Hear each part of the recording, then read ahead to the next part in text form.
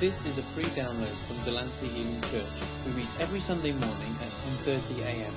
in the Delancey Elim Church building at the Banks, St Thomas's in the Channel Islands of Guernsey. To contact us or find out more information about us, please visit our website at delanceyelim.co.uk. Who's talking today. So you'll see the quality of work that we provide through Lisa's preaching today. People often ask us, especially the kids, what does PACE stand for? It's P-A-C-E. There's one in the UK called PACE, and it's not that, it's PACE.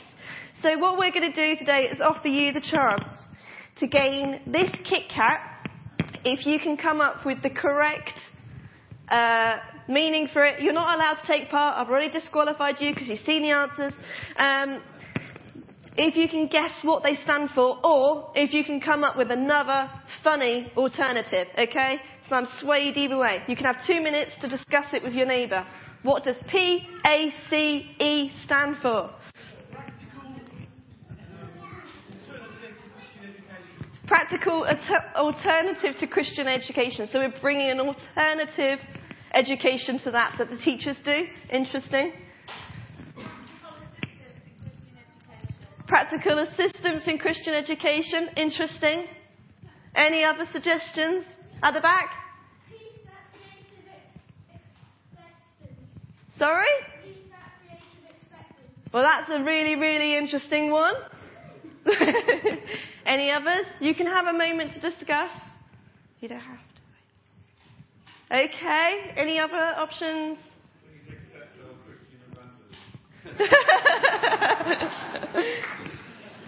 Oh, I don't know who to give the chocolate bar to. I usually make the other person I'm with give it away. Lisa, you can decide. Well, sometimes Hannah said the actual answer, so I think it should go to them.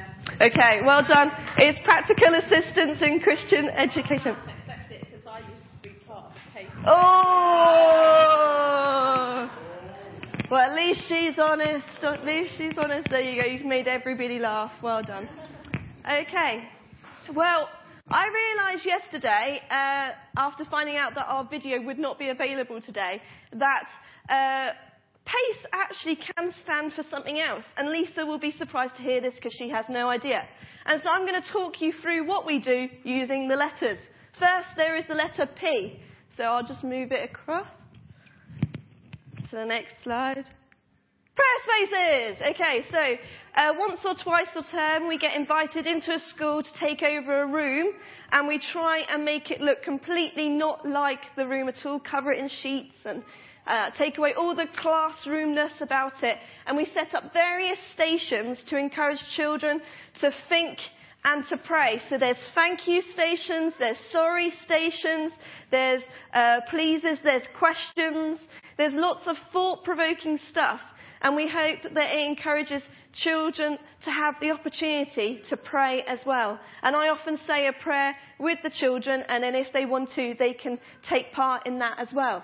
So first, prayer spaces, and you can see we've got some Christmas-orientated ones, and we've got some summery ones. So we try and fit it around what the school wants of us. So that's prayer spaces. Assemblies. Now this is the majority of our work, and we've been doing this for many years. We do it in both primary and secondary schools. Primary schools we usually go in once a month, and we do it in many different ways. There are spies that go in, there's superheroes that go in, there's puppets, and then there's regular different ways of doing it as well, whether it's storytelling with acting or word responses. We just try and keep it as varied as possible and as fun as possible, and, so that they can have something that they can take away with it, a moral message. So those are all representing the primary assemblies. But actually we do a lot of secondary assemblies as well. We go in at least once a term, and we usually show maybe a clip or do an illustration, because the students don't like to get involved as much as primary students do. But we try and make it as interactive and challenging as possible for those teenagers. And so we go in to see them as well. The next bit of work that we do is clubs. We have a Bolt Club, which is for Year 6 students, and we go in once a week for 12 weeks, and we present to them games and one-to-one challenges, and a Leaders Challenge where we have to present a bolt of truth to them. We start off that God created the world. Then we go into God loves you. God made you unique and special. God has big plans for your life. And each week we take them something that the world does not usually tell them. And then in secondary schools, we have drop-in clubs, and they are once a week throughout the whole year. And it can be for Year 7s up to Year 11s. It depends on who wants to come and hang out with us. There's games, and there's sometimes video clips, there's talks, there's all sorts of stuff going on. We just generally try and hang out with the students and show them that we can be normal and that we can relate to them. We also offer lemonade and sweets, which they love, okay, and can't get enough of. They usually try and bribe us for more lemonade, and we sometimes give it. So, yes, that is clubs, and that is another main piece of our work. And then finally, Explorer. It doesn't quite count because it's Bible Explorer, but I thought I'd give it a go anyway.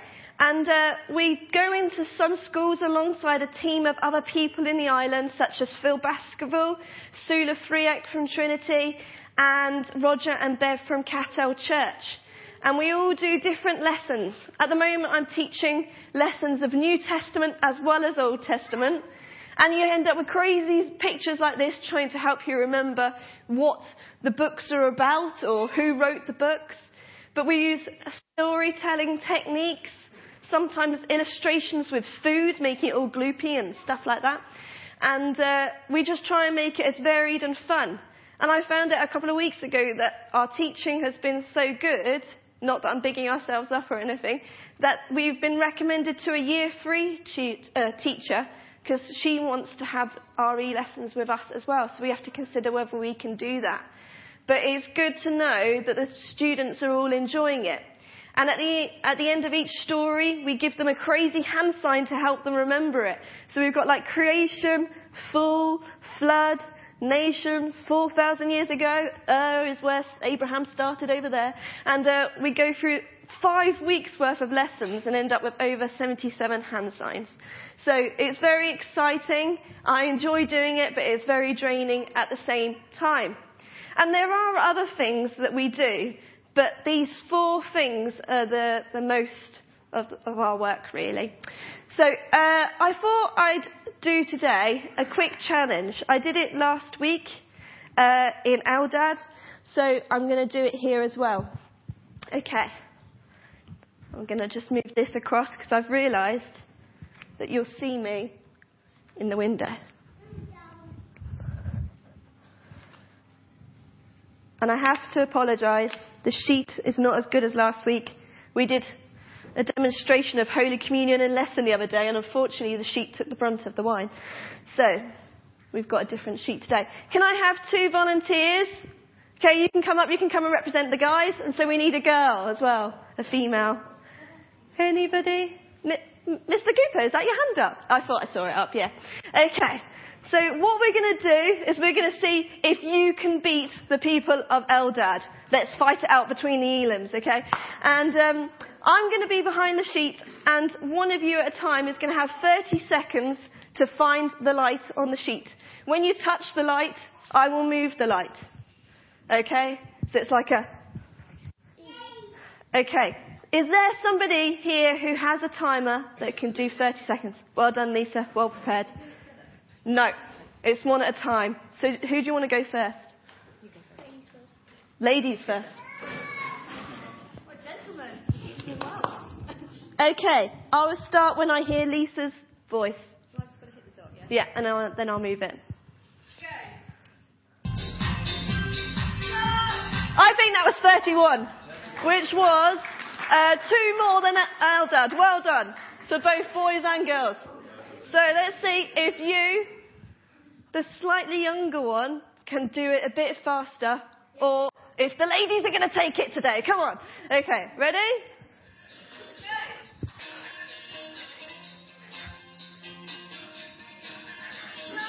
Oh, it's 30. Well done. But I got you to go much lower down.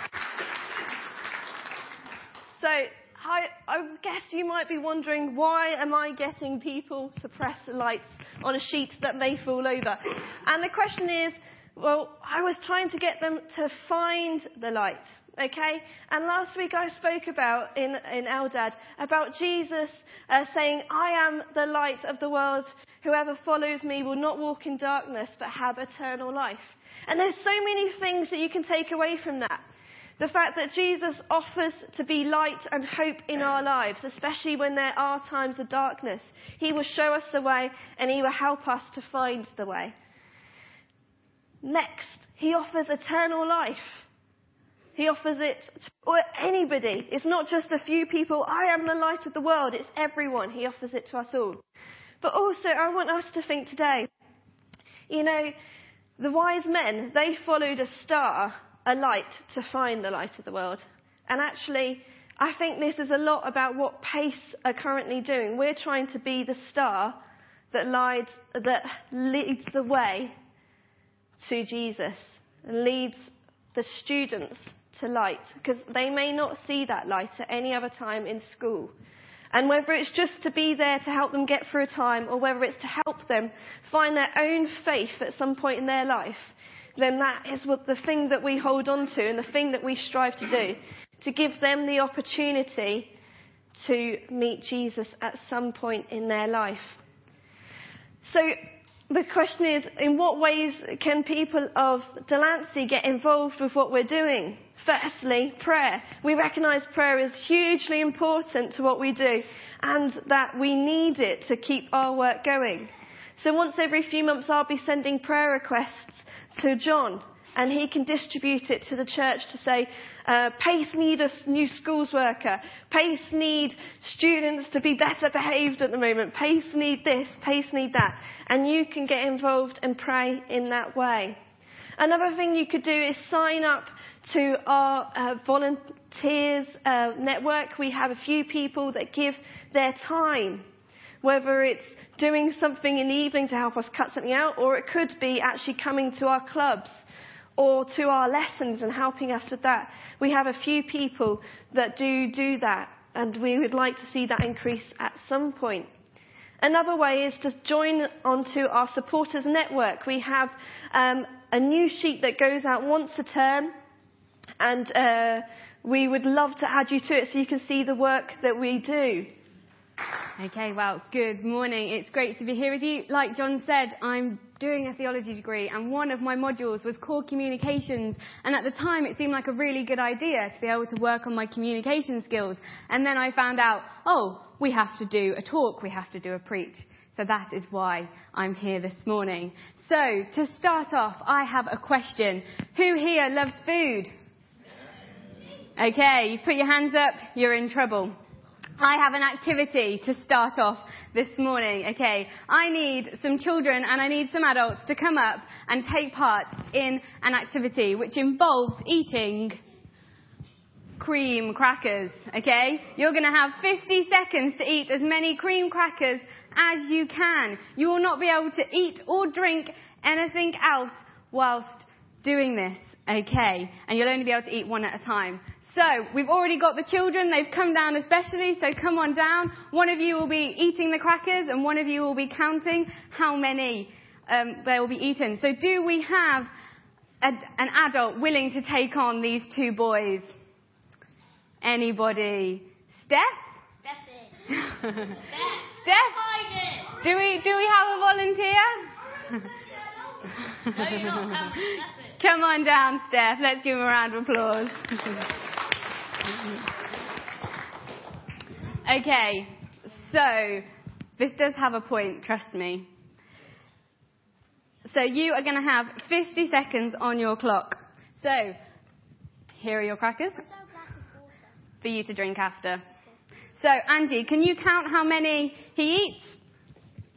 No, you can't. One at a time. Here are your crackers, John, okay? And you're going to count how many that John is able to eat, okay? And if we have this side of the room cheering for the kids, And we have this side of the room cheering for Steph. They're really going to need your support as they have to persist on in this challenge. Okay, so 3, 2, 1, go.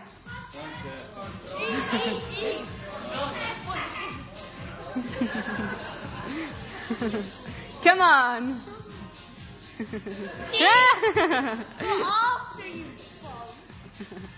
Okay, keep going.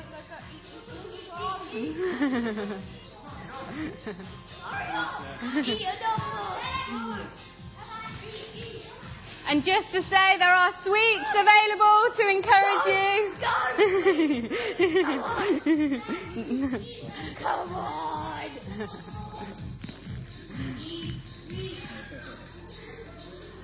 Okay, you have 9 seconds left.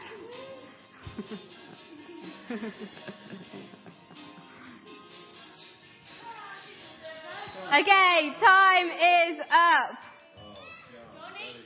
How many did you eat? 2. Steph, how many did you eat? 2 and a little bit. Oh, so Steph just had it then. So, but I think the kids did really well, so we'll give them the sweets anyway. You can head back up if you want. You can have a drink. So thank you very much for taking part. Go on, over you go. That was lovely. I'm glad you enjoyed it. Okay, so what was the point in that? Well, maybe Steph, as the adult, was thinking, wow, my pride is at stake here. If I lose, I'll never hear the end of it. These kids are not going to stop going on about it. And maybe for John, the child, he was thinking, well, if I win, I'm going to be seen as the hero, taking down the adult. But as the stuffing of crackers goes on, as the eating of crackers goes on, and their mouths become drier, it becomes maybe a battle of the mind to persist on through. And maybe actually it's those thoughts of, oh, my pride, oh, being a hero is what gets them through the challenge. This is just a trivial example of what it is I want to talk to you about this morning. Persisting on through when life gets difficult, when life gets hard. We have to carry on persisting through unjust situations.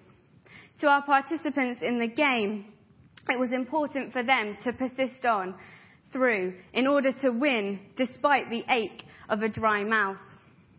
As I was preparing and thinking about being persistent, I was reminded about how we as a church have been persistent in taking a stand against human trafficking. We as a church have taken on the responsibility of raising awareness, of raising money, and of praying for those who are trapped in this industry. But for me, it's taken me a step further to get involved with a local charity called Protect.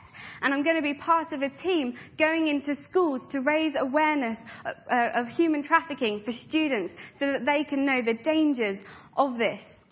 And as we've been planning our lessons and as we've been planning other talks, I came across a story of a lady called Denise, and it really has stuck with me. Denise's story is how she met a boy. She fell in love, and it was really a beautiful romance. But she says during her interview, she had promised herself that she would never be that silly. She would never be that foolish to fall for someone who could ever use and abuse her. But unfortunately, she did. As soon as they moved in together, the boy started saying they were having financial difficulties. And that actually, to pay off the debt, to pay off the bills, to pay off the rent, maybe that she could sell her body in order to have the funds to cover the cost. And at first she did it because out of love, out of an unconditional love for this man, she just felt, yes, I'll do anything for you. But as it went on, the longer it went on for, the more broken she became, and her freedom to live a normal life was taken away from her. Many women who are groomed into these situations often have their freedom taken away from them very, very quickly. Now, Denise is now a free woman and has been for nearly 10 years, and she now has a family and children. But I want to encourage you this morning. It's because of people standing up and saying that actually this is not okay, and persisting on in the battle against human trafficking like we have as a church, that actually people like Denise can be set free. So what about in our day-to-day lives? What are the injustices maybe that we face, that we find difficult, that we find hard? Maybe at the moment we're going through a difficult time. Maybe at home, maybe with our families, maybe with our friends, maybe at work, maybe in our studies. There could be all kinds of struggles that we find ourselves facing. And maybe, right now, I'd just like you to take a moment to think about a difficulty that you might be facing, a hard time that maybe you've heard about that a friend is facing, and just take a moment just to think of what we need to do to maybe persist on in those situations. So just take a moment to think about that.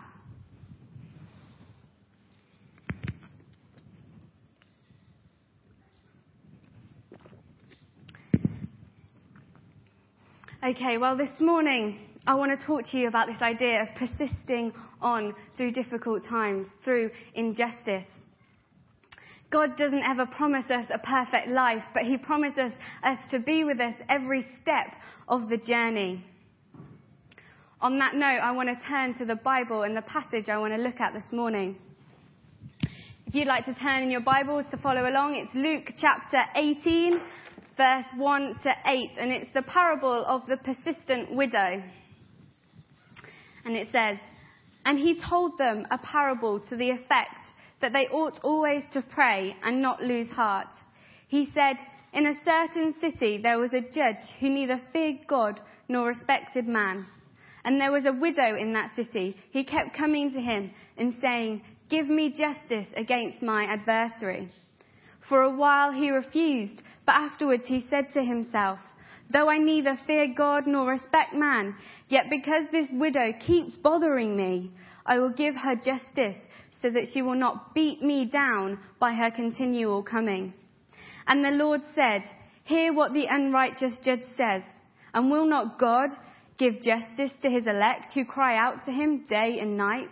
Will he delay long over them? I tell you, he will give justice to them speedily. Nevertheless, when the Son of Man comes, will he find faith on earth?'" I've been doing a lot of studying and reading of this parable and had teaching on this parable in the past. And the thing that people often bring out of it is just keep praying, continue praying, don't stop praying. And I agree, prayer is important. But as I've been reading and studying, it struck me that it's not about asking and asking until we get what we want. But it's about asking and asking for justice and appealing to the very character of God himself when we pray. And I'll come back to this point. So the first verse of this parable sets the scene of what it's about. It's about not losing heart and not losing hope. This parable actually comes at the later stages of Jesus traveling to Jerusalem. And it could be that the disciples are getting anxious, they're getting nervous about what could happen when they get to Jerusalem. They've faced persecution in many different areas. And so what's it going to be like when they get to the capital, to Jerusalem? So Jesus could be telling this parable in order to encourage them not to lose heart, not to lose hope, but actually to stand firm and persist on in their faith and in prayer. Maybe thinking back to our situations, our circumstances that we're finding ourselves in. Maybe we feel like we're coming to the climax of our journey, our struggle. And maybe we can look to this parable and see encouragement that if Jesus had to encourage the disciples, then we can be encouraged too. There are two main characters in this parable. We have the judge and we have the widow. The judge, we're told, is someone who neither fears man nor respects God. He is unjust. He's not caring. He's not bothered about anyone else. It's probable that actually people would have had to have paid a large sum of money to him, to bribe him, to actually get the justice that they so longed for. They would have to pay for the justice that should have been freely given to them, but wasn't. And for the widow, all we're told about her is that she goes to the judge so that he can grant her justice against her adversary, against her enemy, the person who's doing wrong. Well, in those days, widows would have been looked down on in society. They would have had a very low status. They wouldn't have been given the husband's estate. Women weren't allowed to own houses, would you believe? And actually, the person who inherited the estate, therefore, inherits this widow. So, she would have been left on this estate. And she wouldn't have gone back to her family because the money that would have been exchanged at the wedding would have to have been paid back. So she was a little on her own, really. And she's gone from being the master's wife to the lowest of the low, to the point where actually widows could often be sold as slaves in order to pay off debts from people. That's how far they fall when their husband died. So from history, we see that whatever circumstance this widow was in, it wasn't looking good. And we're told that the widow goes persistently to the judge. So she goes to him, she pleads with him, she wants her justice, and she's told no. She gets knocked down. She goes to him again, pleading, please give me my justice. But she gets knocked down. She gets told no. But she realizes that actually her justice, her thing that she so wants, is worth persisting in. So she keeps going even though she gets knocked down. And she keeps going even though she gets knocked down. Maybe you can relate to this in situations that you're facing or have faced. That every time you take the step to get back up again, and every time you get knocked down, you're struggling, but you're going, no, this is worth it. It's worth persisting. It's worth getting to that point where I know my justice is worth getting there. So you keep going. One day, the judge finally decides, right, I'm going to give you what you've been asking for. He finally says, yes, I'm going to give you what you're asking for. And he doesn't give it out of love or because he feels compassion for this lady. He gives it because he's sick and tired of this woman coming to him. This woman that's probably driving a little bit crazy, that actually has been nagging him so much. He decides, okay, just leave me alone. I'll give you your justice. And the words actually used, to beat me down or to wear out, as it says in other translations of the story, has many interpretations. One of these being from the Greek, and it means to strike. And actually, I'm not thinking this widow, squares up to this judge and goes, right, I'm going to take you on, I'm going to give you a punch. I don't think that's what it's saying at all. But I think it's a metaphorical thing, a striking that actually she's going to make this judge look really bad in public if he continues to say no to this poor innocent widow. So out of this frustration and anger, he decides to give in. People often look to this parable and say, well, if an unjust judge can eventually give in and give justice and grant justice, how much more will God give? God, who is a God of love and a God of compassion, being compared to a judge who wasn't really bothered and only gave in because of a nagging woman. Maybe this is your perception of God. Maybe you think God is someone who's not bothered, someone who doesn't really care about our situations or circumstances, someone that actually is way, way out there and he's not actually involved with our day-to-day lives. Maybe you think God gets tired of us and frustrated with us. Well, I'm here to tell you today that actually when we persist on and when we struggle through and actually when we complain and we moan and we cry out to God in our difficulties, He's there and He's with us and He loves us. And He is fully aware of our circumstances and He is fully aware of the difficulties that we are facing and He fully understands what we are going through. Because when Jesus was on earth, when Jesus was here, he experienced the ultimate injustice. Because he died even though he was innocent. He experienced the ultimate injustice, the ultimate way to have to persist on when life got difficult and life got hard. So he completely gets it when we find things hard and difficult. The chapter moves on to say, will God not give justice to his elect who cry out to him day and night? Will he delay long over them?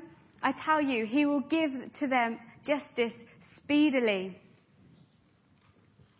What it might be saying here is then, if an unjust judge can grant justice, how much more quickly will God grant it?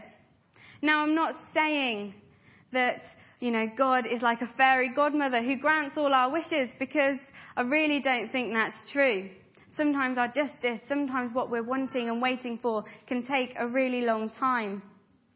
For humans on earth, justice might seem like it takes a really long time.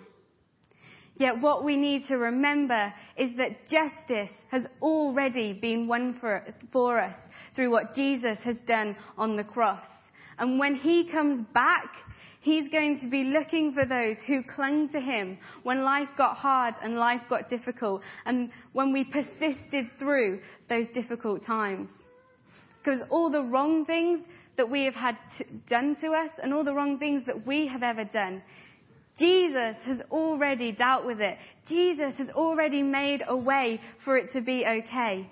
He has already brought the justice through what his sacrifice was on the cross. And we are living in a time where his glory is here with us, but we have not yet seen the full extent of that.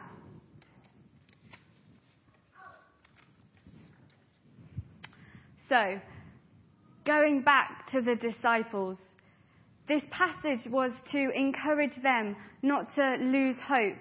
And for us, it's a reminder that we should keep coming back to him. And that we should keep coming back to him and crying out to him in our times of need. You see, God is the ultimate good judge.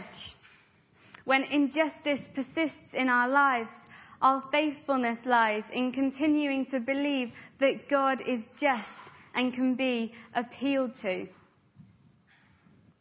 I was at Soul Survivor, which is a youth camp in the summer, and I went to a seminar led by Open Doors. And they're a charity that work with the persecuted church and persecuted Christians. And they were talking a lot about how, the injustices that Christians face in different parts of the world. And their stories that they were sharing, some of them were really harrowing, really hard to hear, that actually what people go through because of their faith. But actually they do it and they persist on in that injustice. And it was really quite inspiring to hear. At the end of the seminar, they encouraged us to write a letter to people who were facing injustice, who were facing difficult times of persecution. And so we decided to write to a deacon of a church in Iran who had been arrested and beaten, but actually no charges had been filed against him. It was just because he was a Christian and they thought that they can do that. And although we don't know the outcome of his story, as far as I'm aware, when I looked into it, he's still being held captive.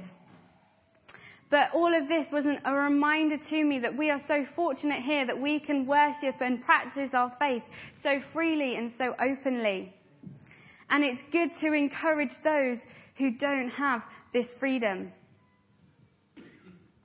So what do we do? How do we persist on in our faith, in our lives, in our difficulties? Well, this parable is all about prayer, and so we can be encouraged to pray. And when we pray, we remember that what we long for has already been won through what Jesus has done on the cross. And our prayers carry weight because Jesus has already conquered the injustice and won the ultimate victory over evil.